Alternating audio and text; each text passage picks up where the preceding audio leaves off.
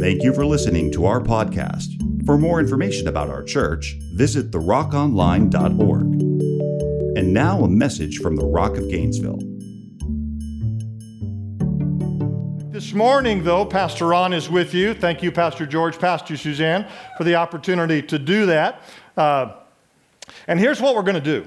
We're going to continue our series on joy. I think Pastor thought we were going to kind of pull the plug on it, but we me and Pastor Hector and Pastor Jamie kind of created a little bit of a mutiny and decided to go ahead and go forward with it. And today I'm going to talk about the joy of grace.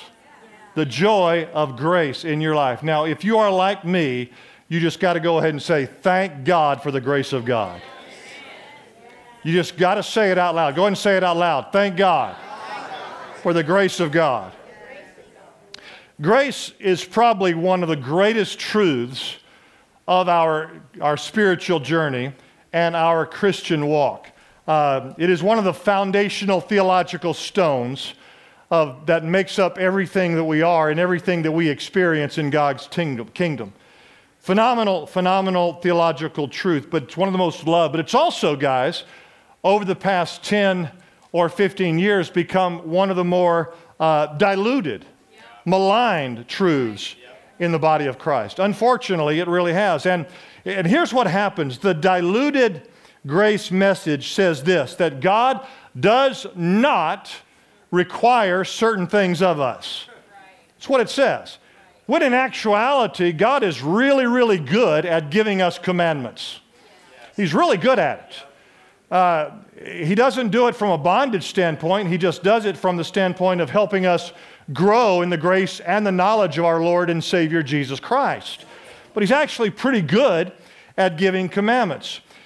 He said, you shall not murder. And then Jesus followed it up this way. Says, you shall not murder. That's a commandment. You shall not murder. Now, how many of you would agree with me? That's probably a pretty good commandment to follow. You know. Now, I understand if you're on Newberry Road at 6 o'clock in the afternoon, you have to overcome a little problem there. Say hello to my little friend. And so you got to kind of work through it a little bit. But it's a commandment that we really need to follow. You shall not murder. Jesus went on to say, he said, but I tell you that even if you call your neighbor a fool, you are worthy of hellfire. Wow, pretty heavy there. So what we got, now here's what it reminds me of, guys. It reminds me of the little boy that was going to school with his mom.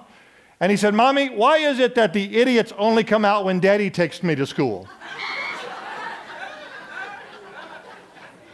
Got to watch what you say there, Bubba. So here's what we got. You shall not murder. Law. I say if you even call your neighbor a fool, you're worthy of hellfire. Grace. Don't even go down that road. So what grace does, guys, is grace introduces a whole new level of potential in your life. Yes. It really does. It creates something that's absolutely incredible because when God removed the mandate of the law, He did not remove the mandate of responsibility. Yes. So the mandate of the law is not there, but He did remove the mandate of responsibility. Here's what He did for you. He put you in partnership with Him to have the ability to do the absolute unthinkable. You do anything you want to do, man, because grace enables you to do that. Law requires, but grace enables you to do the absolute unthinkable. Acts chapter 4, verse 33. With great power, the apostles continued to testify to the resurrection of the Lord Jesus, and much grace was upon them all. When did grace come upon them? As they were testifying of Jesus. As they were under Roman oppression, as they were under Roman bondage, grace came upon them because they were testifying of the love and the resurrection of Jesus Christ. And you know what? Nobody probably understood that more than Paul. See, here's the deal. Grace enables. Grace changes you and I.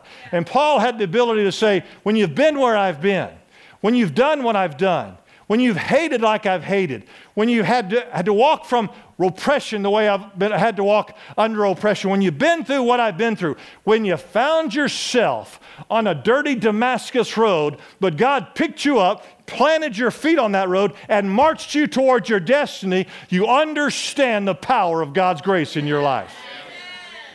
You understand what it enables you to do. And Paul had an unbelievable understanding of the principle of grace. He wrote it in all of his letters. He had these great farewells. As Paul closed a book, he said, "Bye to you," by pronouncing grace on your life. Romans 16:20, the grace of our Lord Jesus be with you. Galatians 6:18, the grace of our Lord be with you and your spirit.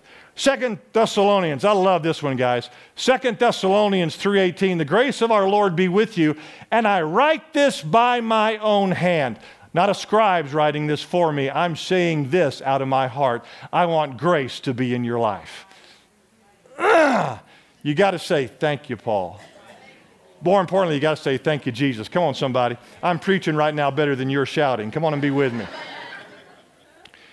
1 Thessalonians 5:28, the grace of our Lord Jesus be with you. So Paul gives us these great grace favorite farewells, but he also gives us 4 principles of how grace interacts in your life. And that's what Pastor Ron wants to give you this morning. The 4 great truths about grace. Here's number 1, write it down. Grace saves us from sin. Grace saves me from sin. Ephesians 2:4. But because of his great love for us, God, who is rich in mercy, made us alive in Christ, even when we were dead in transgressions. Can I chase a bunny trail? Yes. Oh, okay, well, then I won't. Yes. Can I chase a bunny trail? Yes. We talked about this in Freedom Group on Wednesday, because Pastor Hector brought up a great point of us coming to Christ and how we come to Christ. And I told the story, or I gave the illustration, one of the greatest stories of you and I coming to Christ is the parable of the prodigal. And get this in your mind's eye. Here's the father kind of at the end of his driveway, and he looks down, and there's the son. And the son comes down that long, winding road of that driveway. And here's what the father said. "This is my son, who was dead, but is alive again." That word is the Greek word nekros. It literally means, here is my son who had breath, but no life in his life. He had breath, but no life. Come on now, somebody. How many of you have been like Pastor Ron? You had breath, you're breathing, you're alive, but there's no life in you until God comes into your life and changes your dynamics and everything that you're walking in. That's what I'm talking about here. He made us alive with Christ, even when we were dead in our transgressions, for it's by grace that you are saved. Not a works mentality. I am so thankful that I'm not laboring today to try to do enough to warrant God's love in my life. I walked into his grace and said, God, forgive me of my sins. Make me a new creature. And he came in and met me because I asked. And because you asked. And my life was changed. Dr. Timothy Keller, he wrote a book one time called What's So Amazing About Grace. And I took a quote from his book here, and I love this quote. Let me read it to you. The quote says this. I love this quote. Follow along carefully. The gospel is this. It's this simple, guys. The gospel is this. We are much more sinful and flawed in ourselves than we ever dared believe. Yet, at the same time, we are more loved and accepted in Jesus Christ than we ever dared hoped. And I tell you what, man, I was flawed. I don't know about you. Yeah, I do. I know about you. We were flawed. We had a problem. We were failing miserably. We were going down a path of destruction, and all of a sudden, Jesus walked in by his love, his mercy, his grace, and accepted us and brought things into our life that are more imaginable than we could ever dare to think. We could ever hope to think. And that's what the gospel is. It's that simple. We're sinful and flawed, changed by the power of Jesus Christ. We were in a meeting the other day, And Pastor Jamie, where's Pastor Jamie? Is he in here? Or it doesn't matter. Well, I mean, it does. I mean, it does matter. But it doesn't matter. And Pastor Jamie said something. He gave a quote. And, you know, Pastor Jamie's a man of integrity. And he said he didn't know who said this. And it was a powerful quote. And right away, I said, that goes with the word I want to share, so I'm going to use it. So I did some research to try to find out who said it. And I couldn't find it either. So what I did was I gave him credit.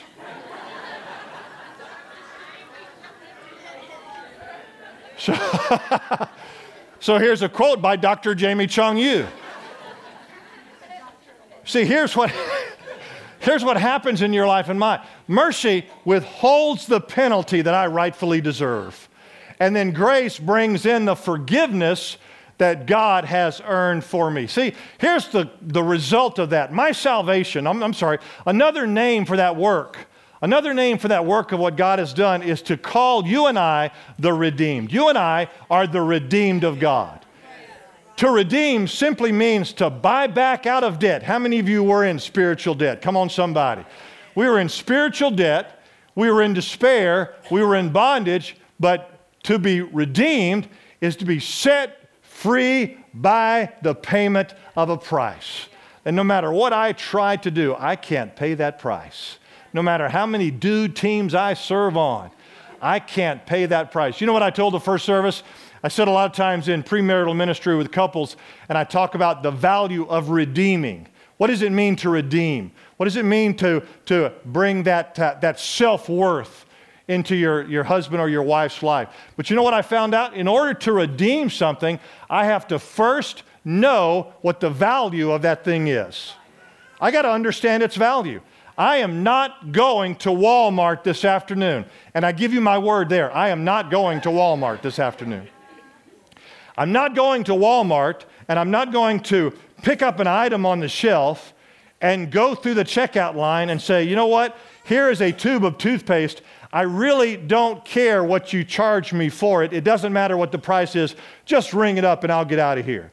Not going to do that. Before I ever get to that checkout line, I know what the value of that tube of toothpaste is. Look, Jesus looked at you and said, I'm going to redeem you, and because I'm going to redeem you, I'm going to show your value, I'm going to show your worth, I'm going to put you on a path of greatness because I see how valuable you are. You know what the result of that is? Yeah, I love this right here. The result of that redemption is this. It's our salvation is to promote the kingdom of God for the salvation of the soul. My salvation is so that I can be saved, but it doesn't stop there. The kingdom of God brings salvation to my soul, but also my salvation is for the salvation of a society. God changed you so that you could change culture. God changed you so that you could change society. Look at the last phrase there. He graced you to be saved and salt. Man, I'm going to tell you what, that's good right there. Like I said, I'm preaching better than you're shouting, but I still love you. I do. I love you with all of my heart. But I'm preaching better than you're shouting right now. He graced you to be saved, changed, redeemed, but He also changed you to be salt to a dying, anti-God society. Man, I love that. Number two, here we go. So the first thing is grace saves us. Number two, grace teaches us to be godly.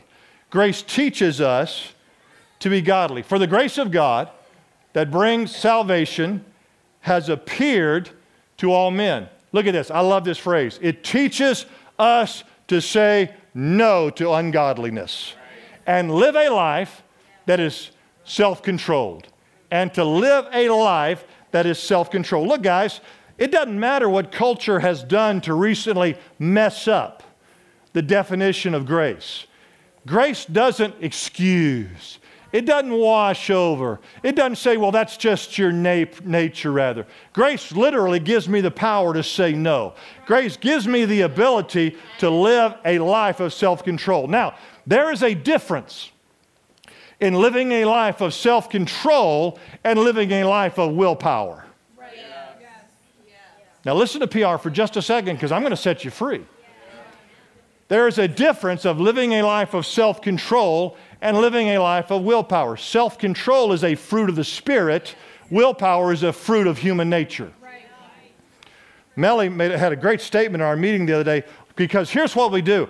I'm going to exercise my willpower, and I'm going to be more righteous. I'm going to be more righteous. I'm going to be more righteous. I'm going to do better, Pastor Ron. Next time I come into your office for counseling, I'm going to tell you that I'm going to do better. It's going to be better. I just got to do it. I'm going to be better. I'm going to be better. I'm going to be better. That's willpower.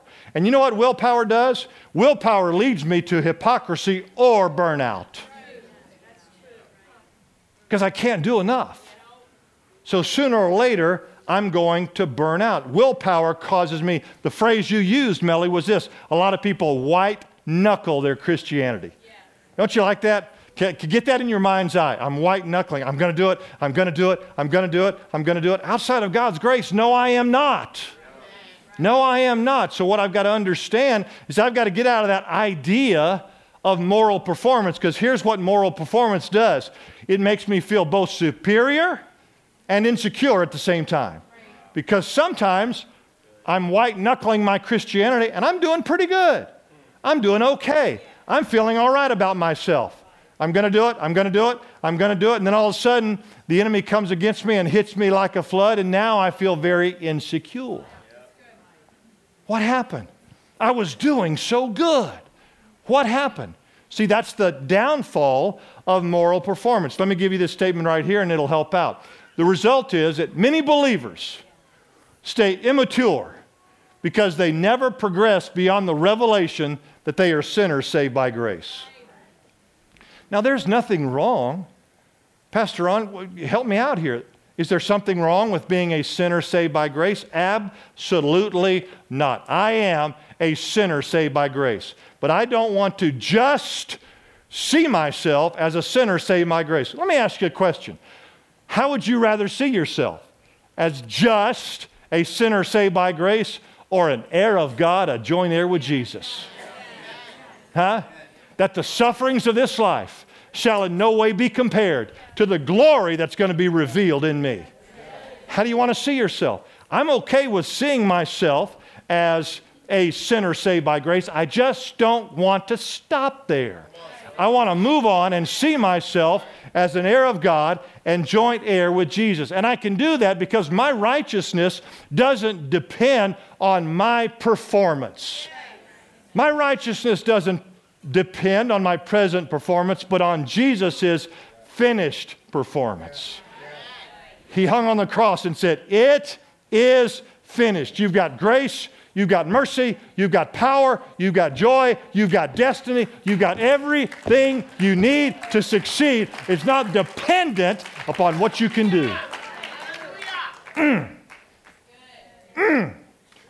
On three, go, 1, 2, 3. That sounded good. And so what that leads me to is that leads me to grace and forgiveness. And here's the beauty of grace and forgiveness. Grace and forgiveness, when I get to that place getting out of moral performance, I get to the place of grace and forgiveness, I feel grateful. I don't feel burnout. I don't feel like I can't do it anymore. I feel grateful. I'm thankful for God's grace. And yet at the same time, I'm humbled by God's grace.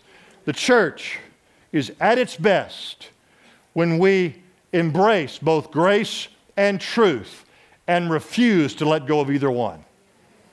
We're at our best. Look, guys, grace and truth are not opposites. They work together to bring success into your life.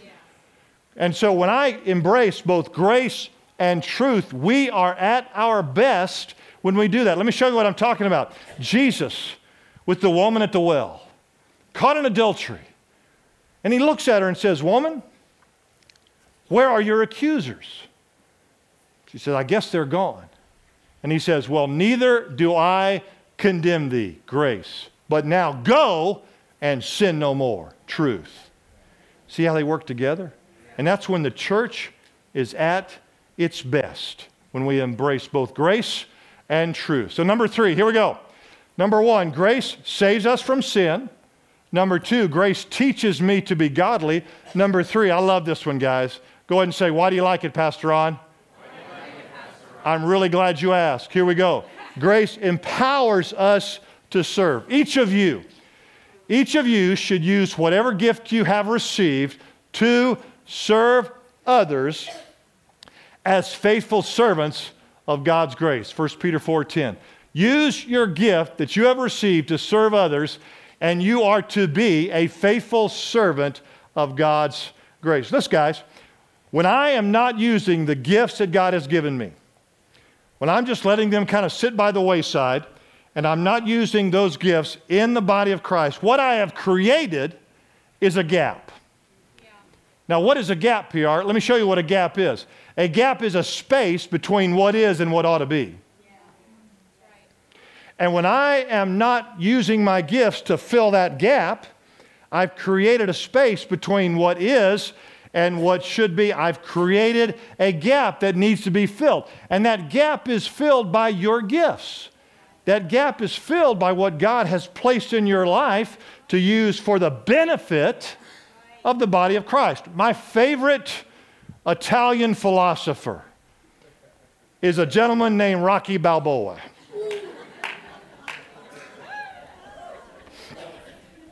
He's my favorite. And he actually had a lot of really cool things to say about gaps. Very educational. So watch this and let's see what Rocky has to say about gaps. Let's watch this. You and my sister, how are you getting along together? How you think? I'm not sure. What's the story? About what? What's the story? What's happening? You really like her? Sure I like her. I don't see it. What's the attraction? I don't know. Fills gaps, I guess. What's gaps?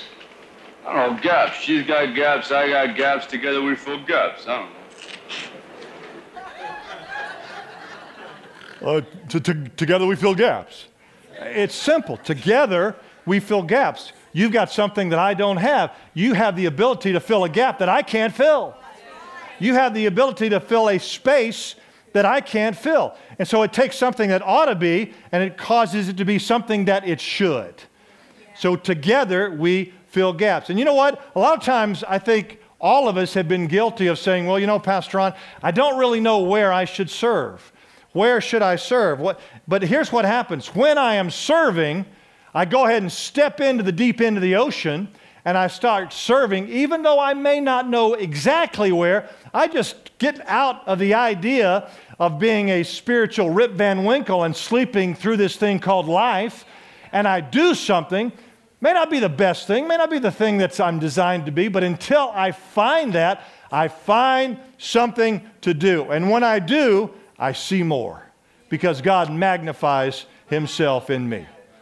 I find out more by just getting up and doing something. I may be wanting to find that great place, but I step into the water and I start serving and I start understanding more. Well, you know, what we do a lot of times is, well, you know, Pastor Ron, here's what's happening. I want to serve, but I'm waiting on the Lord.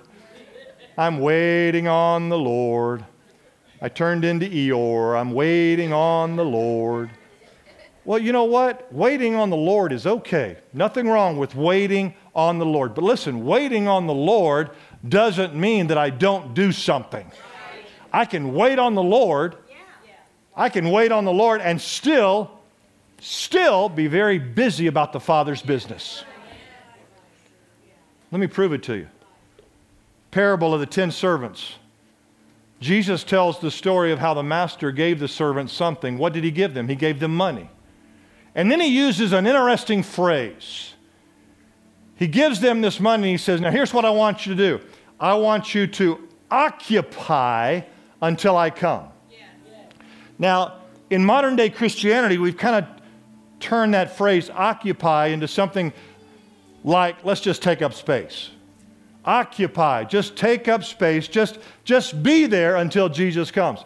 Not what the word means at all. In the original language, it literally means, occupy literally means do business. Do the Father's business. Invest your life. Invest your ability. Invest your giftings, invest your talents. And you may find, you know what? Man, I just feel like I'm kind of spinning my wheels. Keep investing your life, because what you're doing, I guarantee it, is impacting somebody around you. Impacting somebody around you. Number 4. So number 1, grace saves us. Number 2, grace teaches us to be godly. Number 3, grace empowers us to serve. And number 4, grace grants us access to God's presence. Grace grants us access to God's presence. Hebrews says this, "For we do not have a high priest who is unable to empathize with our weaknesses, but we have one who has been tempted in every way, just as we are, yet he did not sin. Let us then," I love this phrase, man. I love this phrase. "Let us then approach God's throne of grace with confidence." I'm not cowering into the presence of God. The devil will tell me I should, but I'm not going to do it, because I'm redeemed. I'm changed by his power. I have a right to be there. So let us approach with confidence, that we may then receive mercy and grace to help us in our time of need. Grace gives me the ability, it gives me the freedom to go boldly into the presence of God. And I think everybody in here wants to be able to, if I can use the phrase, feel God's presence. I love feeling God's presence. But listen to me now. There are times, and I've heard you say it to me and you said it to others, "Pastor Ron, I really want to feel God's presence. I really want to feel God's presence. I so want to feel God's presence, but I'm in a dry place, man. The heavens are as brass, and I just don't feel like I'm feeling God's presence." Well, let me set your mind at ease. Feelings aren't necessarily evidence of God's presence. If you always felt God, you wouldn't need faith. I'm not always going to feel God's presence. What I need to understand is I pursue God's presence. And that pursuit of God's presence meets me where I am. Hey guys, faith is a verb. Belief is a noun. Faith is a verb. Pistas. It literally means to pursue with action. The word faith, faith is a verb. It denotes action. And so there are times I may not feel God's presence. Let me tell you what to do. If you can't figure out your purpose, figure out your passion, because passion will lead you to purpose. It'll lead you to what God's showing you to do. It's a verb. It denotes doing something. And there are times I can't figure it out. It's okay. Get passionate about God's presence. And let that presence fill you with doing something that creates a purpose in your life and my life. Let me mess with your theology for 2 seconds. Because here's what you and I need to understand. Because we've made the presence of God something that can cause us to get off track a little bit. So let's bring some balance back to it if we need to. The presence of God is not always going to fix your problems. Whoa, Pastor Ron. I thought the presence of God did everything. Well, technically it does. But you know what? There are things that I have done in my life, and there are things that you have done in your life that created a consequence. And all the presence of God in the world is not going to take away that consequence. But here's the cool thing. The presence of God will not always fix your problems, but it will clarify your perspective. Because what it says to me is, you know what? And I'll tell you guys, man, a few years back I did something that was so dumb, I'm finding myself over and over and over again having to live with the consequence of that. 15 years ago, I made a horrible mistake, and it follows me around. But today, I'm a redeemed child of God. Today, I'm changed. Today, I'm saved. Today, I'm healed. Today, I'm whole. Yeah, a few years back, I did something stupid. Doggone it. I just turned into Bobby Bowden.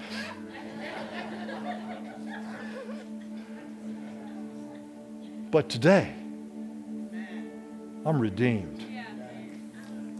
I'm redeemed. Is the consequence still there? Maybe. Has it gone away? Maybe not. Doesn't matter. I may have done something dumb a few years ago, but it's not hovering over me because I am receiving healing from it because of God's presence. May not be able to get it to go away, but I can be healed from it. Somebody, now I'm tell you again, I'm preaching better than you're shouting right now. The grace of God, man, it's not cheap. It's not diluted. It's not downplayed. It's not easing away our actions. It's just not doing that. The grace of God is not cheap. One of the greatest foundational stones, theological stones of our spiritual walk, and it is not played down or cheap. Here's what it is. It causes us to understand there is no sin too great for His grace.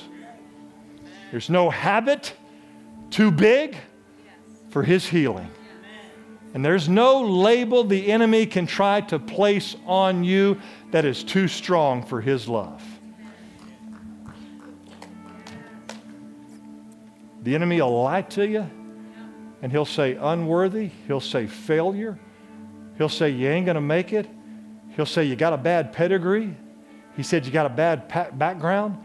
And he'll bring every label that will cause you to sit there and feel unworthy that he possibly can. There is no label too big for the wonderful love of God.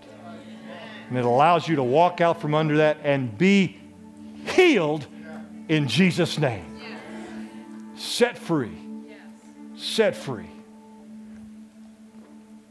Time doesn't do that. Listen to Pastor Ron for just a second and I'm done. Time doesn't do that. If time heals, then God's not necessary. Time doesn't do that. It may cause an adjustment, but it doesn't do that. God heals. And His grace walks you through that beautiful healing process and sets you free and free indeed. Amen? You love me? I love you too. Bow your heads for me. Father, in Jesus' name, I thank you for the power of your truth. I thank you for the power of your gospel. I thank you for the power of your freedom that you give us. I thank you, Lord, for your peace that you willed to us as you went to be at the right hand of the Father. You said, my peace I leave with you. You willed your peace to us, and I thank you, Lord, that you gave us your peace, your mercy, your love, your joy, your grace, your ability to be able, allowing us to be able to be victorious. I thank you for your grace, that wonderful foundational truth of our Christianity today. That when the storm clouds roll in and the enemy inserts those fiery darts of the lie into our mind, your grace causes us to stand at attention and know that we are more than a conqueror through Him who loves us. I thank you for all of it. And now, Father, I thank you that as we stand here in this wonderful congregation, we can bring a challenge, a hope to those that may need to come to that place of the grace of salvation. Thank you that we are the redeemed of the Lord. And Father, if there's one in here that needs to come to that place of the grace of salvation, minister to their life right now by your wonderful arm of love. Speak to their spirit with compassion and mercy. Nobody's looking around for just a second. I know we say that a lot, but I do that out of respect. If you're here this morning and you say, Pastor Ron, I really need to come to that place of grace, particularly that place of the grace of salvation. I need to come to that place of letting those old things go away and quit haunting me and be able to walk to that new place of walking out from under that cloud of despair and be redeemed, just like that definition you gave us says. I need to come to that place of experiencing the grace of salvation, but I need some help. Would you please pray for me? If you're in that category this morning as I've just described, I would really like to pray for you. Not going to embarrass you, not going to make you feel uncomfortable. That's not our DNA. But we are here to love you and help you. So if you're here this morning and you say, Pastor Ron, I'm at that place of needing to come to that grace of salvation. I need some help. Would you please pray for me? Put your hand up right where you are. Real quickly. Real quickly. Yes. Yes. Yes. Yes. I got you right there. Yes. If you put it up, you can put it right back down as I've recognized it. Yes. Yes. I got you right there, buddy. I got you right there. Yes. Thank God. Now here's what I want you to do. We're going to pray together, still just kind of being respectful. The Bible is really clear and yet very simple, guys. It says this.